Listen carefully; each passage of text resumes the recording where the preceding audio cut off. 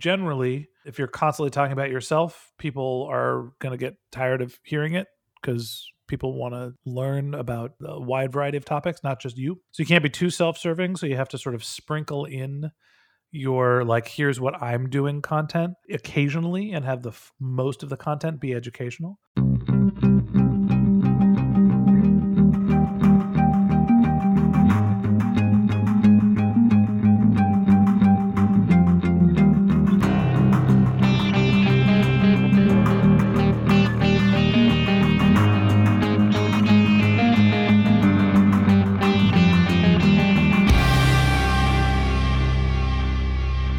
I'm Greg Gunn, and welcome to the Future Podcast. Today's guest is a brand development and marketing strategy consultant turned podcaster. He runs the MarTech podcast, which is short for marketing technology.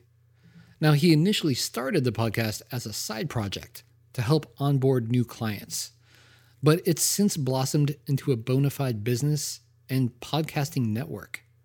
He and Chris discussed the inner workings of podcasting, understanding marketing analytics, and how to build meaningful sponsored content that aligns with your brand. I learned so much from this conversation, and if you're at all interested in marketing, I really think you will too. Please enjoy our conversation with Benjamin Shapiro. Can I just call you Ben, or is it Benjamin? Ben is fine. I generally write it Benjamin just so people don't confuse me with the political podcaster. I am not him.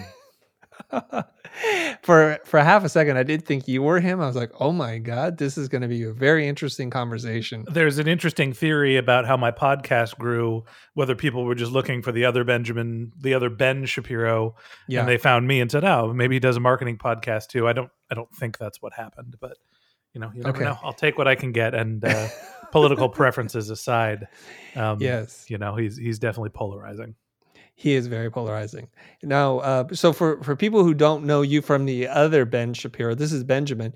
Can you introduce yourself and tell us what you do? Yeah, absolutely. I'm Benjamin Shapiro, and I am a podcaster. I have been running the MarTech podcast, which is my company's flagship show, for a little over 2 years now, and it has grown from a side project that was meant to be a lead generation tool for my consulting business into really the cornerstone of the business and what I focus on a day-to-day basis. And I've put my consulting practice a little bit on the back burner. It's kind of a side projects only for consulting or advisory work. And now I just produce podcasts professionally. I also do the Voices of Search podcast, which is a search and SEO content. So really it's a network, small but growing, of professional marketing podcasts. Mm-hmm. So when did you make this shift from it being a lead generation tool to being your full-time thing? Yeah, it was a side project gone wrong. I'll give you a little bit of the long story where one of the sort of critical turning points in my career was I had worked very hard to become the head of a marketing department at a startup. That was like my career goal. And I did it a couple of times. And after the second time I was the head of a VC-backed startup, I flamed out. Relationships weren't going well. And the company was growing, but not at the pace that my CEO and the venture capitalists really wanted to. So I stepped away to run my consulting practice about 5 years ago. And that business was built on really my personal network, reaching out to the people that I knew, cultivating professional relationships, and helping people build their marketing programs, their foundation, their marketing strategies.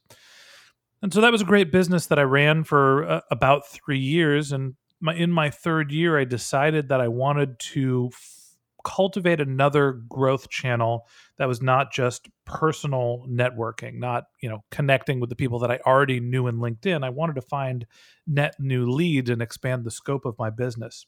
Mm-hmm. And so the reason why I'm telling you this story is that the podcast was originally meant to be a way for me to make relationships and meet new people that were marketers, to potentially have them be my clients, to have them hire me to help them build their marketing foundations and growth strategies.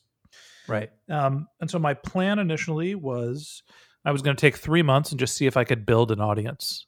And after 3 months, we had a couple thousand downloads a month. I think we were like 4,000 downloads a month, which totally exceeded all of my expectations. I thought, 1,000 downloads a month felt like a lot when we first started. And so I said to myself, I'm not ready to start trying to monetize this content. I'm not ready to start putting ads into it. I feel like it's growing at a pace that I would stunt the asset's growth. What I'm going to do is only work half time as a consultant, and I'm going to dedicate half of my time for the rest of the year just to growing the audience to see if I could get it to the point where I could monetize it as a secondary source of revenue.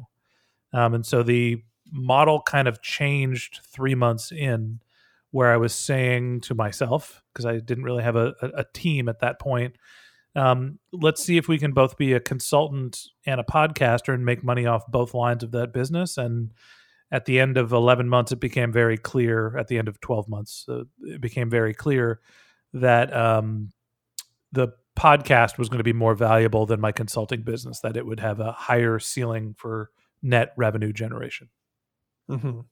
Okay, so a bunch of questions there for you. So you talked about, I'm going to focus on growing my audience. How did you do that? Yeah, I think of growing a podcast audience, and really this goes for any content asset. There are nuances between whether you're doing video or writing, a blog, or whether you're doing podcasts, but the kind of general themes are the same. Virality, organic, paid, partnerships, and I'm missing one, but let's just call it luck for now until I think of what the actual name is. So I'll go through those one by one. Okay. Organic.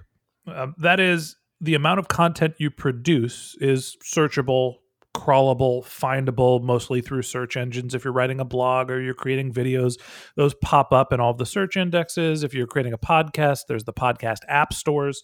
And so getting your show title right is one thing, but what matters probably more is getting the episode volume to be high, right? Producing a lot of content and then titling those contents for what people are searching for. And so at the Martech podcast, one of the things that I feel like we got right was originally we started off as a daily show, and I was doing like hour-long podcasts, and we'd see that the content consumption went down after like 25, 30 minutes. So people basically were done after 30 minutes. They got out of their car, they were done commuting, they were off the treadmill, and they were ready to go home. They stopped listening. And so I broke the podcasts up into two parts. And I would do the first half of the conversation in the first 20 minutes and the second half in the next 20 minutes. And I'd publish the second half the second day. And we found that the percentage of content consumed went way up. It went from, let's say, 50 to 100%. It's actually probably closer to 40 to 80%.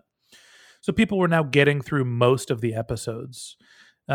And the downloads increased. So it's not like somebody was listening to one episode and said, okay, I'm done. They came back and listened to the second episode.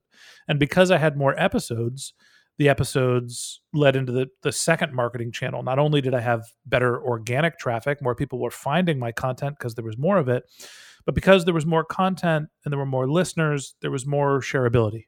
And that gets into virality.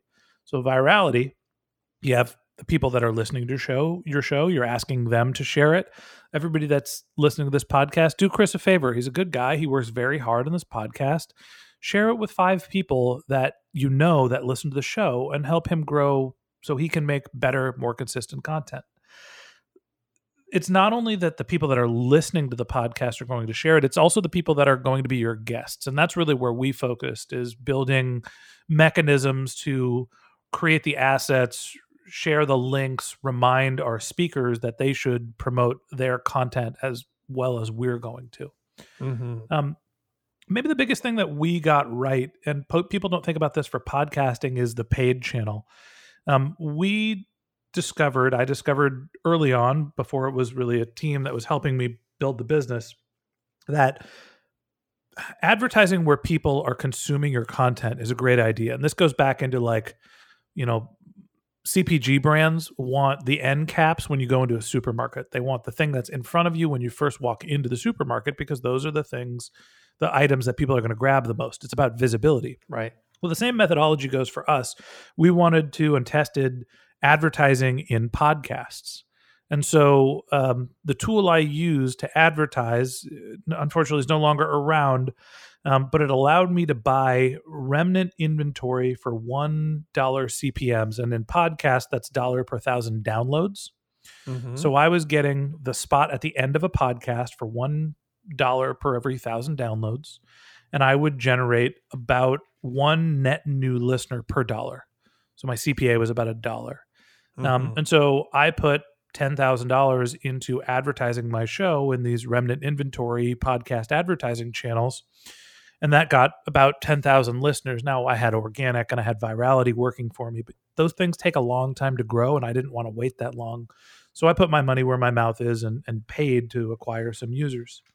And then the last thing, partnerships, I'd call this a partnership, meeting other podcasters, other people that are in your same professional network, working with them, doing value exchanges within your organization, within your industry. That's another way to sort of build credibility, take advantage and meet other people's audiences. And that really has to do with, in this case, hopefully having something valuable to say, helping you create a piece of content.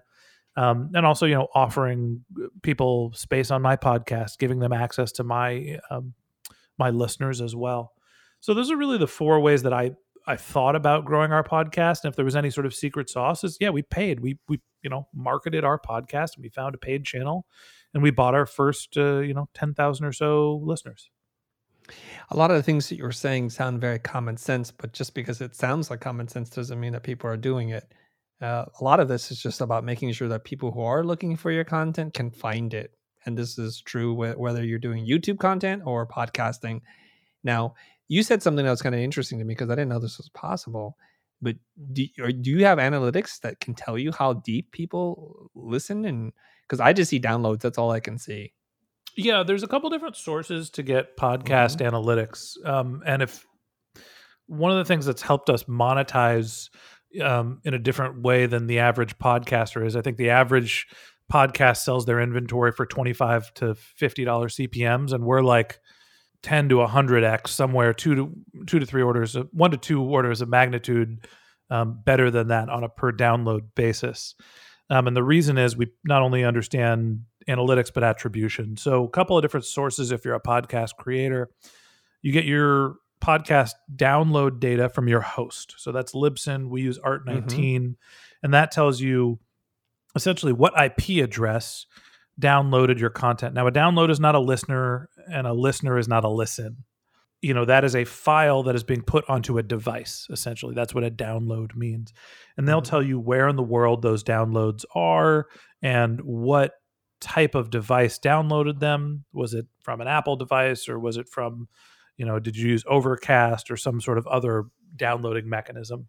And that's good sort of high level, like how big is your podcast? Generally, you could look at downloads as a proxy for podcast size. It can be faked. Like you can buy downloads for next to nothing. There's a million people on LinkedIn that says they're professional podcast hosters, and they will go fake downloads for you. And you can sell downloads that are not real because they're not listeners. They're not listens. Other sources of data, you could look at Apple and Spotify. They give a little richer data. I don't know if that's the right way to say it, but some more data. And Apple will tell you the number of devices, which I do not trust for a second, because it makes no sense that you could get tens of thousands of downloads and, tens of devices. I just don't buy it for a second that Apple's device count is correct. But it will tell you of the people that they are tracking, how far did they get through the piece of content. So you can get a sense of where people are dropping off, and you can figure out how long your content should be. We use another tool called Podsights, Podsights, and they do something really interesting. They take the IP address and they map that IP address to a non-personally identifiable identifier, non-PII data called a mobile app ID. And so basically what they can do is say, okay, we know what your IP address is that download the podcast. We're pretty good at figuring out what households those are coming from. So if you make the assumption that only one person per household is listening to your podcast, you have a pretty good sense of how many people are actually listening to your podcast. And then they have a technology that allows you, for us, when we're working with our sponsors, we not only understand who the people are, how many people are actually listening to the podcast, but we can give our sponsors a tracking pixel, and we can say, of the people that listened to my podcast, here's how many got to your website. And so we can actually do more direct response attribution than the average podcast. Wow, that was a lot of information to process. It's obvious you know what you're talking about. When you're talking about the pixel, would that only be picked up if they landed on your page? Because you can't do it through iTunes, can you? No, it is not through iTunes. Right. Basically, you have to know the mobile app ID to see if the person using that device or somebody using that device is using another known device that's related to that account. There are services. What's one? LiveRamp is one of them. There's a company that got bought by LinkedIn. I don't remember the name of it, but basically, if they know your an IP address with a high degree of certainty, they can understand who that is, and then they understand the different devices that person uses. And so you can basically give them an IP address, and they'll say, "Okay, that's Ben Shapiro's home." Maybe they don't know that it's me specifically, but that's device number 1, 2, 3, 4, 5 is the at home, and he also has device 6, 7, 8, 9, 10. And so they basically create these tracking profiles, and then we give a pixel that tells us if somebody using one of those profiles that downloaded a podcast, does that person actually show up on somebody else's website? I get it.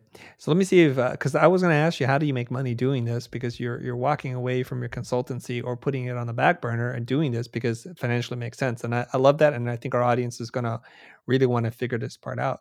And you're starting to pull back the curtain a little bit here. So if, say, on the high end, an average person is getting $50 per 1,000 downloads. So if they have 10,000 downloads, they would make, what is that, like $500 per ad insertion? Yeah, not a ton. Okay, not a ton.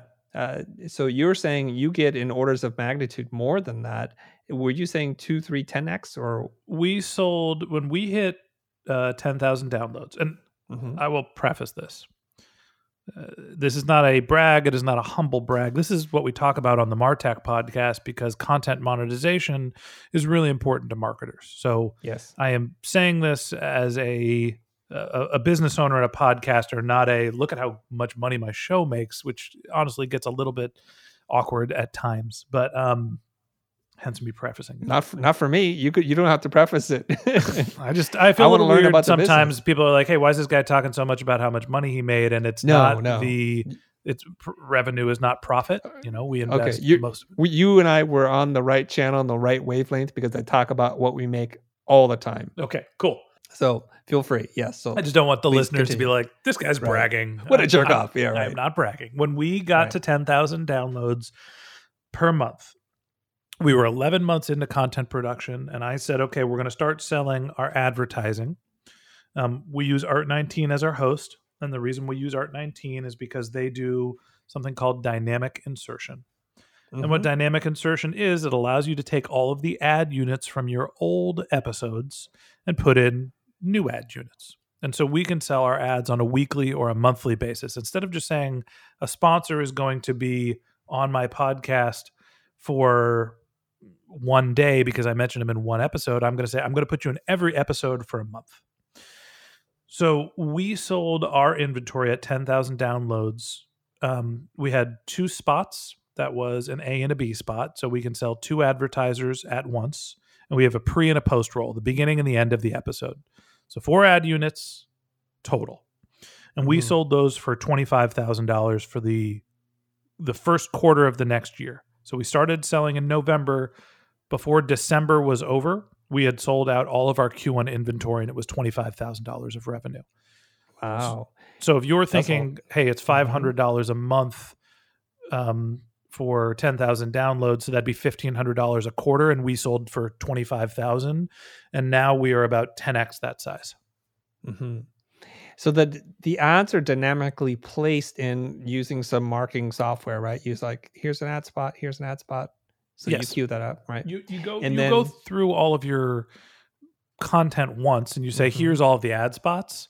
Right. And then you flight a campaign and you say, replace all of the old ad spots with this new spot.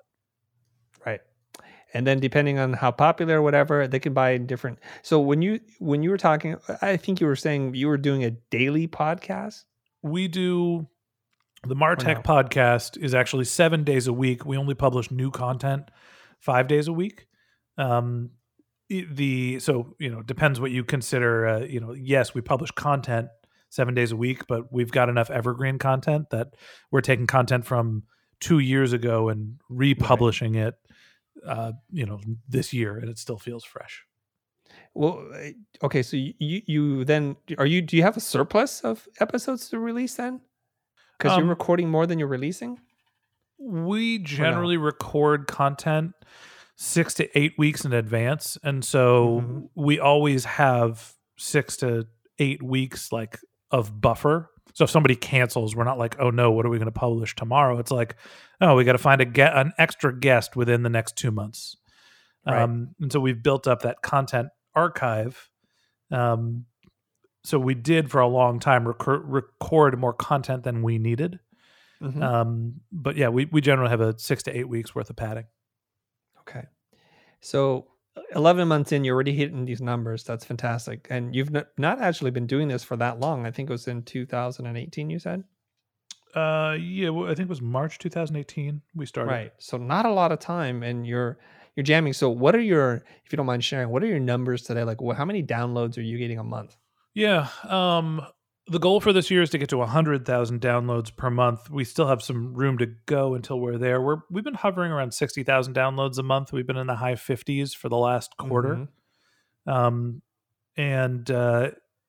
think the actual audience size, which is what matters, is depending on what metric we're looking at, whether it's like, this month or whether it's like total audience size, is somewhere between 5,000 and 25,000.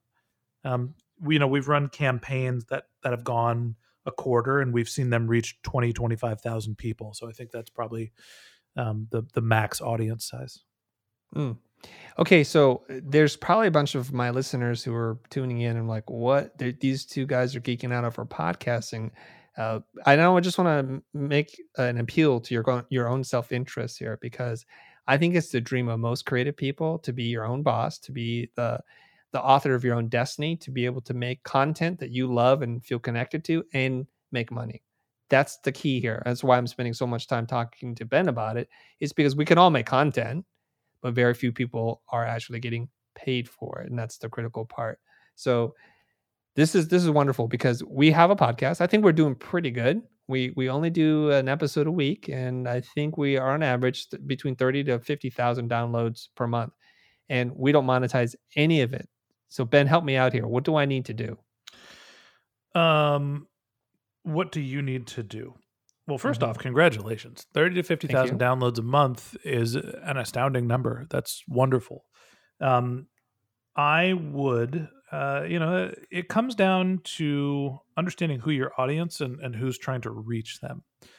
For me, for the Martech podcast, we talk a lot about the different technologies that marketers use. And so that inherently leads marketing companies, mostly B2B SaaS companies, to want to reach our audience. If you are marketing, if your audience is creatives, you need to think about who are the people that want to reach creatives. I will give you the best marketing campaign that we've run, what was most successful. And actually, fortunately, it was the first marketing campaign we ran to try to find sponsors. We went and found a list of marketing events. Obviously, COVID-19, there's not a lot of in-person events that are happening right now. But back in the day, 2018, people would go in person to meet each other to talk about marketing. And so what we would do is look for these events and find the sponsor list. And then we would find who was in charge of the marketing department for those companies and reach out and say, hey, we saw that you were a sponsor of this marketing event. We think that you'd be a good fit as a sponsor for the Martech podcast, which can do the same things that the marketing event does in the sense of help you build awareness in the marketing community, but we can also do a better job giving you some attribution and helping you make a more meaningful impact with the Martech audience. And, here are some stats about the show. We've got 10,000 downloads and 80% of our listeners are subscribers, and people listen to 25 minutes per episode, or, they listen to an episode a week or what. I don't remember exactly what data we had included in there. And then there was a screenshot of like where we lived in the App Store rankings. Mm-hmm. So, the reason why I'm telling you this is if you understand who is going to be interested in reaching your audience, it's really a question of just putting an email in front of them and asking them for a meeting. The second component of that is, what do you have to sell them? And, for me, it was, we can do a couple different things. We can do advertorial content. We have sponsors of our show pay to be guests on the show. Mm-hmm. For the record, the advertorial content is consumed more than the non-advertorial content. People that are listening to the show like our sponsored content better than they like our non-sponsored content. And the reason for that is I'm probably preparing more for the interview because they're sponsors and I want it to go great. But, just generally, people like the sponsored content. And we also do it in a little bit of a different format as well. Mm-hmm. You can sell advertising. And then if you use the services like pod sites, you can also do things like retargeting the audience. So one of the things that we do is when someone listens to our podcast, we can go to the sponsors and say, we know that 2,500 people listen to your podcasts. I'm going to go onto Facebook and create a lookalike audience based on those 2,500 people, and then create a Facebook ad to get more people to listen to your content, but you have to pay for it. Now my sponsors are paying for my marketing. And the other thing that we do is we say, hey, look, if you want to just market to these people directly, we will sell you access to the mobile app IDs so you can do your direct response campaigns and market to them, Facebook or programmatic advertising or whatever you're going to do. So those are really the 4 products I would think about, or at least what we do is advertorial content, host-read advertising, content syndication, and retargeting. Hey, there's no coincidence that your podcast is called MarTech because it's marketing technology and you're talking about all these different ways. This is totally on point here. Okay. It was kind of a lucky thing to bounce into. I'd never really planned on being the marketing technology podcaster. Like I said, it was meant to just find some consulting clients, and we just kept building and building and building. And the next thing you know, here we are. We'll be right back with more from Benjamin Shapiro.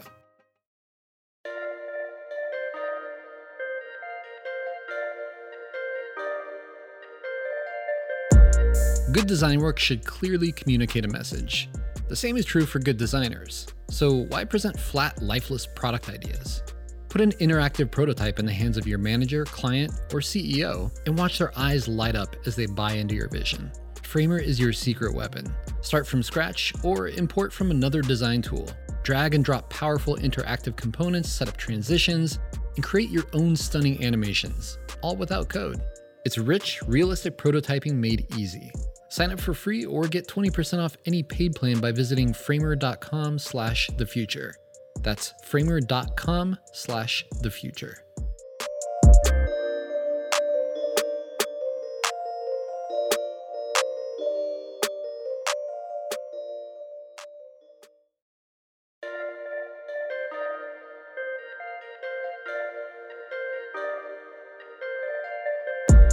Hello, Future Family. It's Greg again, and I'm here to take a quick second to tell you about Hover, one of our sponsors for this episode. Whether you're a fledgling agency or a solo freelance designer, you want clients to take you seriously. And having your own website and domain is the first important step in that process. Luckily, Hover makes it easy for you to do just that. And with over 300 domain name extensions to choose from, you can find the perfect fit for your own creative brand. Now, if you're a traditionalist, go for that .com. But if you want to mix it up, you can always try .design, .art, and even .ink for all you illustrators and tattoo artists out there. My personal favorite, .pizza.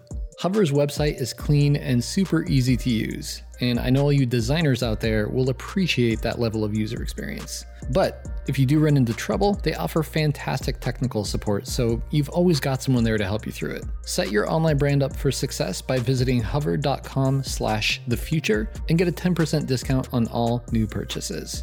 That's hover.com/thefuture. And make a name for yourself with Hover.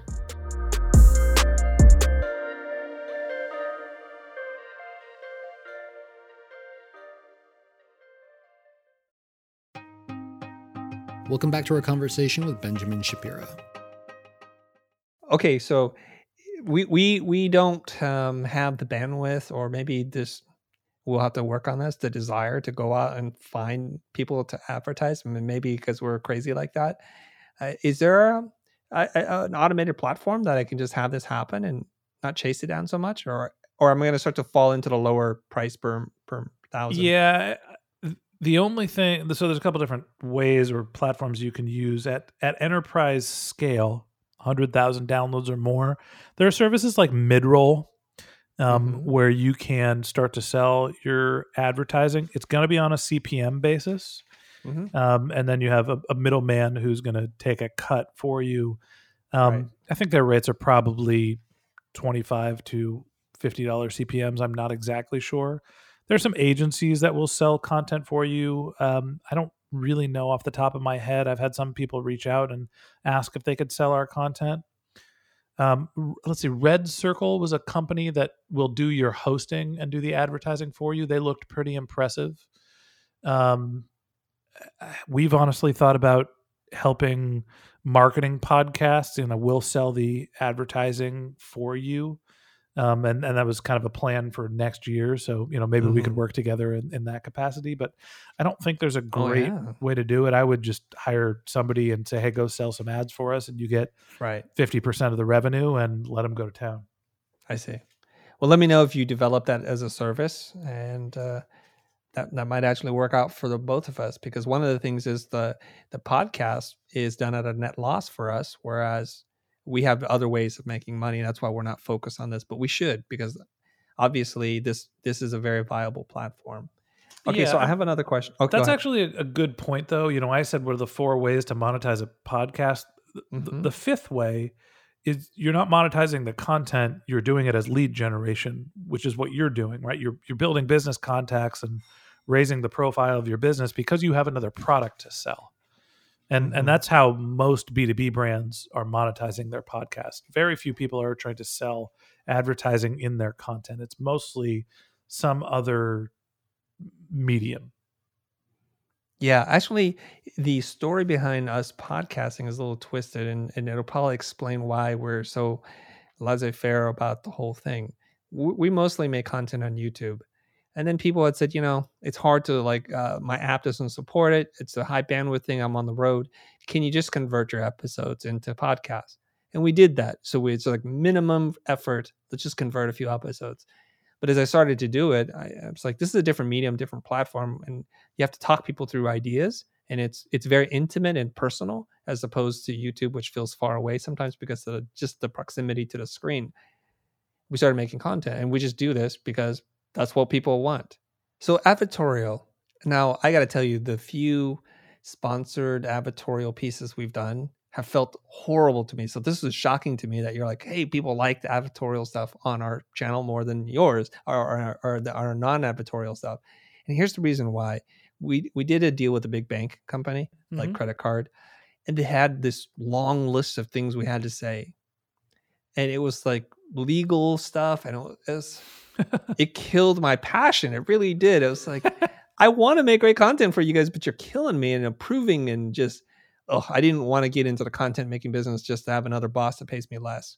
So talk to me about the mindset that maybe I need to change, or maybe structure it differently so I don't have that same reaction. Well, look, when we're doing our outreach, we're pretty specific about who we're reaching out to. That sounded ironic for some reason. We get to choose who we include in our outreach, and they are a specific profile of brand that we think is going to be interesting for our audience. If a bank came to us and said, we want to talk about Wells Fargo, for example, on the Martech podcast, I don't care if they said they were going to pay me $10 million. Let's be honest. If they paid me $10 million, I would do it, but I wouldn't be happy. You would be if they said they were going to double pay to be a guest on the podcast, I would need to think long and hard, and we would need to find an angle where it would be relevant to the audience. It is not just, hey, everybody, here's how a bank works.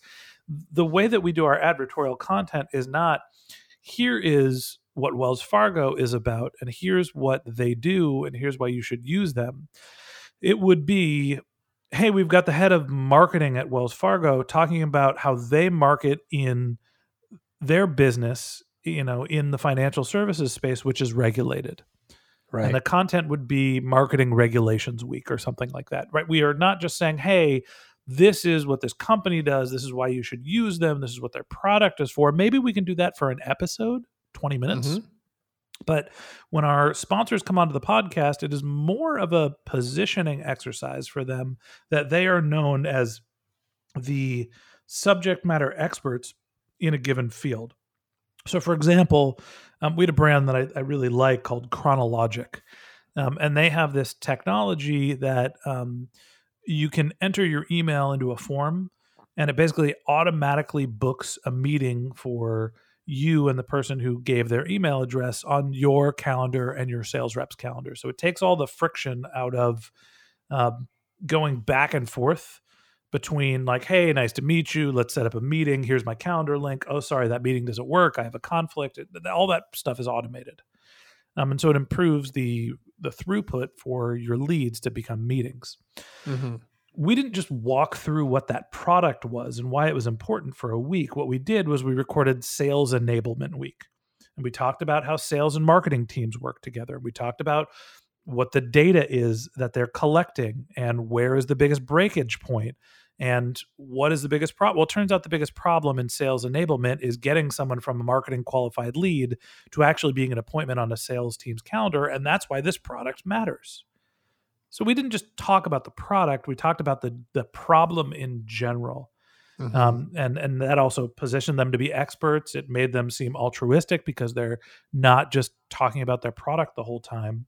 And they got, enough soft selling in that it was relevant. I really am proud of the content because it really does a nice job of walking the line of, here's information about this new company and service that's really interesting, but also here's the content and the context that you need to understand why this problem is important.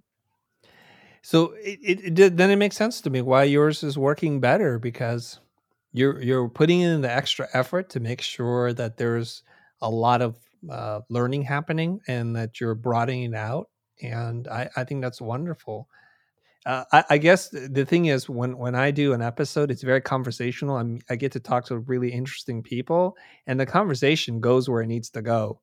And so in the back of my mind, I'm like, oh, I got to bring these parts up, and here we go. Got a pitch. You say that I've prepared, and I honestly don't do a lot of homework. And I'm not sure if I want to go on the record here, but I will. I do more homework for the sponsored episodes, but most of the time when I'm recording non-sponsored content, when we have invited guests, they fill out an onboarding form to apply to be a guest of the podcast, which includes their name, their title, the company description, some things they'd like to talk about. And I am basically taking that and plugging it into like a Mad Libs style, like plug and play, insert name, company title, topics here. And once I'm done writing that, that introduction or taking the information they've given me and put it into the introduction, I'm pressing record. I'm doing like 5 minutes of prep per episode. I mean, you have to understand the general subject matter. I've spent 15 years learning marketing, so I can have a marketing conversation pretty easily, but I don't actually do a ton of advanced prep, researching the companies and all that. Mm-hmm. Okay, so there's two things I definitely want to talk to you about, and I'm looking at our time here. So the thing that you had said, like, you could make content to be a way of drawing clients to you, establishing your authority. This is how you generate leads, right? So it's lead gen. So can you talk a little bit about that and how one would structure it, or any differently than what we've been talking about thus far? Yeah, I mean, I think there's two ways to think about lead gen. One, you are producing content that talks about your services and why someone should work with you. And so you're essentially trying to convert the people that are your listeners to becoming your clients. I think that gets tired real quick. Right. I think that there's only, depending on what your product or services is, but generally, if you're constantly talking about yourself, people are going to get tired of hearing it because people want to, learn about a wide variety of topics, not just you. So you can't be too self-serving. So you have to sort of sprinkle in your like, here's what I'm doing content. Um, Occasionally, and have most of the content be educational. Mhm. The probably more common tactic is not actually trying to do lead gen through your audience, but actually through your guests, right? Inviting people who are influential in the industry, but also people that you want to be your clients. And it's a nice way to start a relationship. It allows you to Right. offer them something, um, have them know that you're an expert. Being the interviewer, for some reason, people infer that you have credibility and are smart. That's not always the case. But I think that that's probably the more common way that B2B brands are doing lead generation is they're going to the people they want to sell to, and they're asking them to be guests, and that's sort of their entrance to have a relationship. Hmm. That's fantastic. And I'm not saying to do this in a disingenuous way that you have an interest in the person you're talking to, but this is kind of a Trojan horse. You're going to have access to authors, you're going to have access to clients and people at a much higher level than you that you normally have access to because you have a podcast and you're inviting them to come on the show. And it's how I met some people that I've really looked up to. Yeah, we get enough inbound requests. There's a lot of marketing companies that have PR teams that are using Right. podcasts as a marketing channel, so they have their executives come on to shows. And that's the vast majority of the people that are our guests is they find us. I haven't Mhm. actually done a lot of outreach to like the marketing elite saying they should be a guest on the podcast. Maybe we should be a little bit more selective, but we've just had enough high quality guests coming our way that we haven't done a lot of outreach. So I can't really talk to that, but it makes a lot of sense. Mhm. So I guess it works on both sides then. You can be the podcaster and invite people or they can come to you, but you can also go on their podcast as well to kind of build relationships. And we've talked about that as in terms of one way of growing your audience, right? Yeah. Yeah. I mean, that's one of the reasons why Ariane, who reached out to you, Chris, Mhm. reached out is that we have, sort of looked at all of the marketing podcasts, and we've actually done a fair amount of homework in this case, trying to figure out what are the shows that are a good fit and where we would have potential audience overlap. And then we reached out and, tried to tell the podcast host that we're a fan of their show and we'd love to participate. And so, that's definitely a growth channel for us, and one of the ways that we try to introduce our content to other people. Try to broaden our reach in the podcast sphere. Mhm. Okay, so the other topic that I definitely want to talk to you about because I'm very passionate about myself, and you were talking to I think in one of the latest podcasts with ATN about building a community, if I got the dates right, and you were asking him this question: should I jump in or not? And he said, "I'm biased, but you got to just go." So I'm curious about where you are in your thought process and what kind of commitments you've made or still contemplating. We're waffling a little bit. I was Okay. dead set that we were going to be launching a influencer focused community. Hmm. Um, and so we were going to go find the 10 biggest influencers in the MarTech space, and we were going to reach out and say, hey, we all want you to be in this group, and we're going to set up monthly meetings and create content for you, and we're going to charge somewhere between $2,500 to $10,000 a year. Hmm. Um, I didn't feel like we had the product offering yet, and I didn't feel like there was enough value that we could create that would sustain that group of people's interest. And I don't want to take $10,000 from somebody who is important in the industry and not provide that type of value. So what we did is we said we're actually going to do the opposite of what a lot of people said we should be doing, and we're going to focus on building a smaller community. Not a smaller community. That's actually not true. It's a bigger community.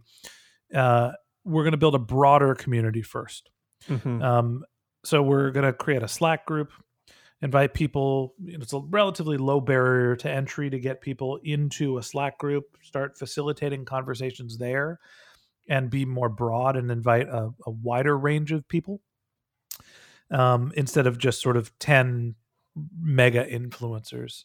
And the reason why we're doing that is the business plan for us is we're using the Slack group in part as email capture, so we could start building our audience, or at least understanding who they are. If they're listeners, we'll get their email, and then we could start to figure out who's actually listening to the show.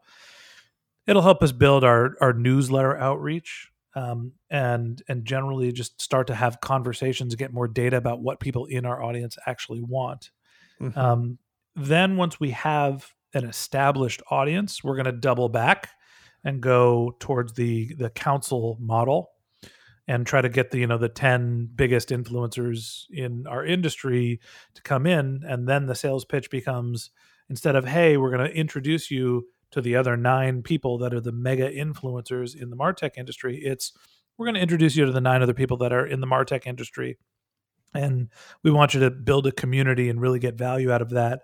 But we're also going to work with you to create a course, a piece of content, and we are going to sell that course to our community because you are big and important and people want to hear what you have to say. And then we'll do a rev share with you.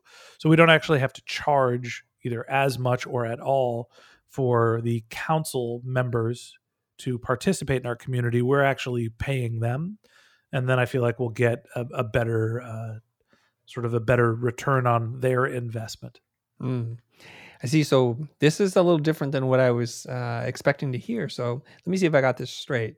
You're talking about finding 10 people who are big influencers who can afford, say, for the math, $10,000 to be part of a group that you facilitate. And they're paying to be part of the group? Is that the idea initially? That's what the 7 CTOs model is, which is great. Yeah. The problem that I had with that model, there's organizations like this. There's EO and YEC.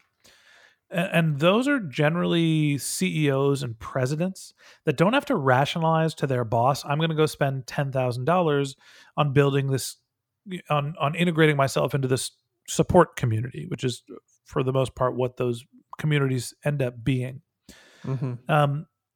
CTOs, obviously Etienne de Bruin has been very successful building 7 CTOs, and it's a model that we are going to investigate down the road. I think that with engineers, developing soft skills and having a peer group just feels like it might be more important for that group. And I don't want to stereotype or bias against engineers, but generally the transition to being in leadership when you've been an operator and a programmer is a challenge. And I don't think that that's necessarily the same type of challenge that it is for marketers who are, let's just say, extroverted. And so, my fear is that if I go to executive marketers and say, hey, I want you to be a member of this council, it costs $10,000. They're going to say, yeah, I'm in. This sounds great. Then they're going to go to their CEO, and their CEO is going to say, I'm not spending my money on this. I can't rationalize that to the board. Right. So what I wanted to do was make it more of a personal thing where it is not, I need $10,000 from my company to pay for this, but it is, maybe I'm going to put $2,500 down to be a member of this group. But if I create this course, I'm probably going to make $5,000. This thing's actually going to pay me and help me build my profile. Okay.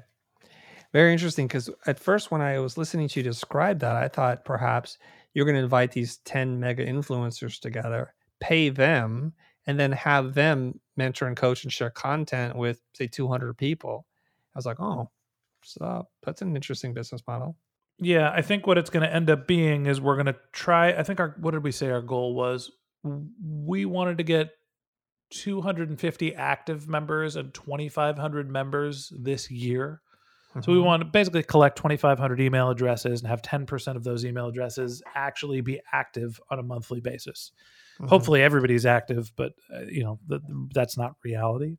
Right. And then if we have 250 active members, we can say, look, we can send an email to 2,500 people every month, but 250 of them we know are engaged in conversation, so we can directly sell courses to them. And then we go to the 10 council members and say, we want to create your course. And what do you want to try to sell to this 2,500 people? And hopefully we'll make more than what their dues are for the year. Right. That way it's a win for everybody. That's the plan, and we're honestly still iterating. Like, we are very much thinking about what community is and how do we move beyond just, we have an audience, we don't necessarily know who they are, we can track and we can market them, but we don't actually have a relationship with them outside of they listen to us. We want to be more engaging, and have a better understanding of who our audience is so we can build the products around their needs. Mm-hmm. So beyond revenue, what is your motivation for creating and getting into community building? I think it's just I want to know who my audience is.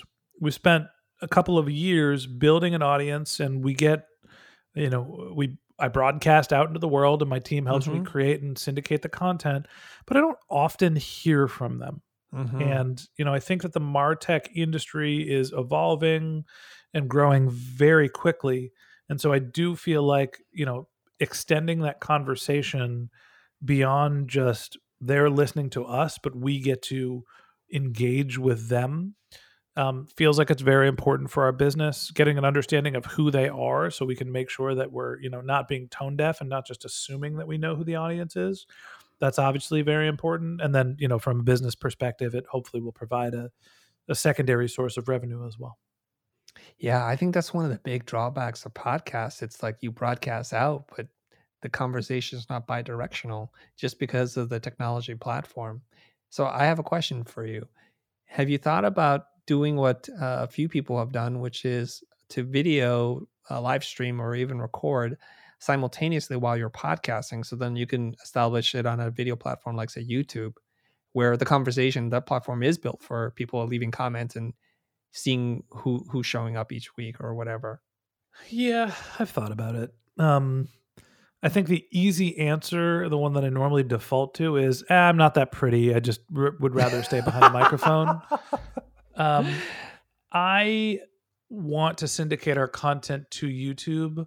The thing is, we edit the content, and you lose that ability when you're live streaming. And one of the things that we can do, and one of the reasons why our podcast is great, in my opinion, is that I can have a casual conversation with our guests, and the rest of my team can edit that piece of content and clean it up and wordsmith it and mold it into the final product. And when you're live streaming, it puts more pressure on the guests, and I just don't want to do that. So maybe we can clip it together, but video editing is very expensive. I think if we do anything, what we might just do is take our audio files and run them through an automatic video producer and just put it on YouTube to get the sort of extra impressions, right? Take advantage of the search engine. But I don't know if I'm going to create a video show. And honestly, I don't think the audience on YouTube really wants, here's just my podcast without visuals. I know it works for Joe Rogan, right? But I think that YouTube content is more 5-minute clips of how to do something than it is I'm going to sit down for 25 minutes and listen to people talk broadly about whatever marketing topic. Yeah, because I was like, all right, we're going the opposite direction, which is we're going from video to podcasting. There's different challenges, obviously, so I was like, why not go the other way? I don't know. And when we do podcasting, I don't turn the video camera on. It's just so you and I could see each other, but it's not for anybody else to see. Yeah, I turn the video camera on when I'm doing my podcast because I want to have that connection with the guest and have them feel comfortable and casual. And honestly, I'm sitting back in my chair and I'm like peeling an orange, and my wife runs in the background. I'm like, hang on a second. Hey, dear, whatever. But, I want people to feel like it's a casual conversation. And so the video helps to do that. But publishing that video just doesn't feel like it's going to be that compelling to me. So I haven't gone down that route. Well, you never know, because this was the side thing that worked out that you gone wrong that went right. You never know. It's on our list of experiments of convert our content into YouTube and see how it goes, and we'll test a couple different formats. It just hasn't been that big of a priority. We're still thinking primarily this year about scaling podcast growth, about selling out all of our inventory.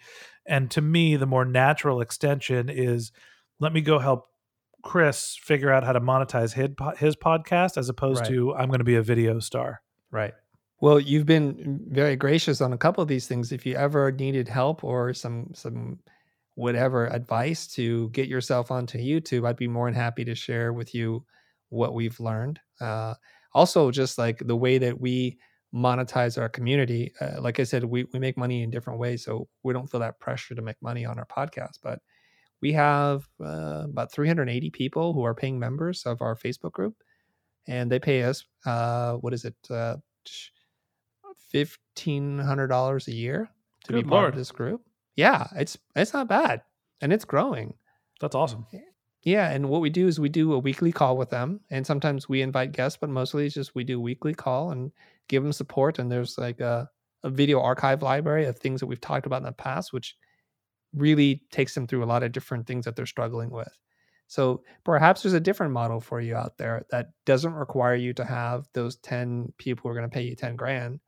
It could work in many different ways. Yeah, and that's really the model that we're chasing first, is how do we do something that's accessible to a broader audience, as opposed to just the elite influencers in our industry. And I think that there's, we're going to try to do both eventually.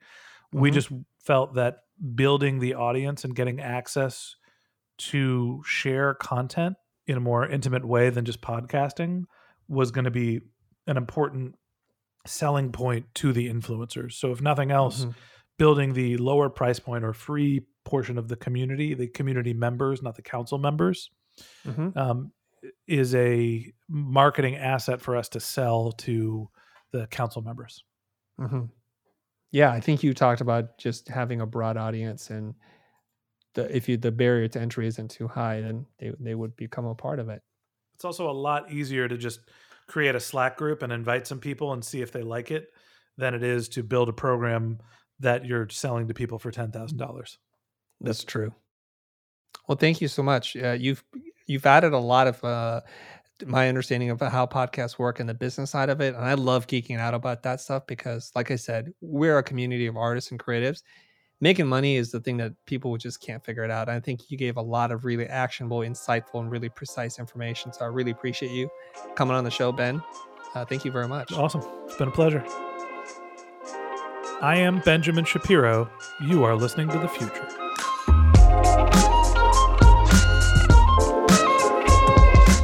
Thanks so much for joining us in this episode. If you're new to The Future and want to know more about our educational mission, visit thefuture.com. You'll find more podcast episodes, hundreds of YouTube videos, and a growing collection of online courses and products covering design and business. Oh, and we spell The Future with no E. The Future Podcast is hosted by Chris Do and produced by me, Greg Gunn. This episode was mixed and edited by Anthony Barrow, with intro music by Adam Sanborn. If you enjoyed this episode, then do us a favor and rate and review us on iTunes. It's a tremendous help in getting our message out there, and let us know what you like.